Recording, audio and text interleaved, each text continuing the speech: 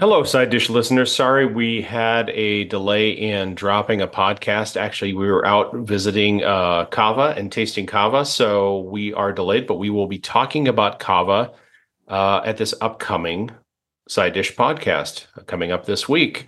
You'll hear interesting dialogue like Way better this. than the stuff Austin has put on. I'm just recording your comments. Yeah. Oh yeah, this will be good. This I want this recorded for posterity. You do? Yeah.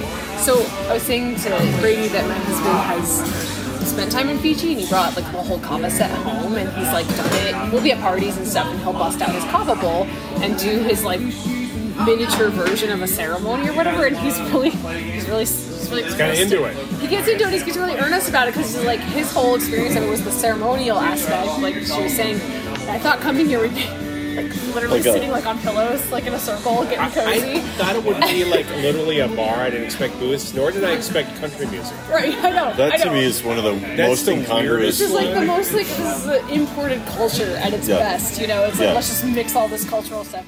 Thank you for listening, and we'll see you next time on Side Dish. Thanks.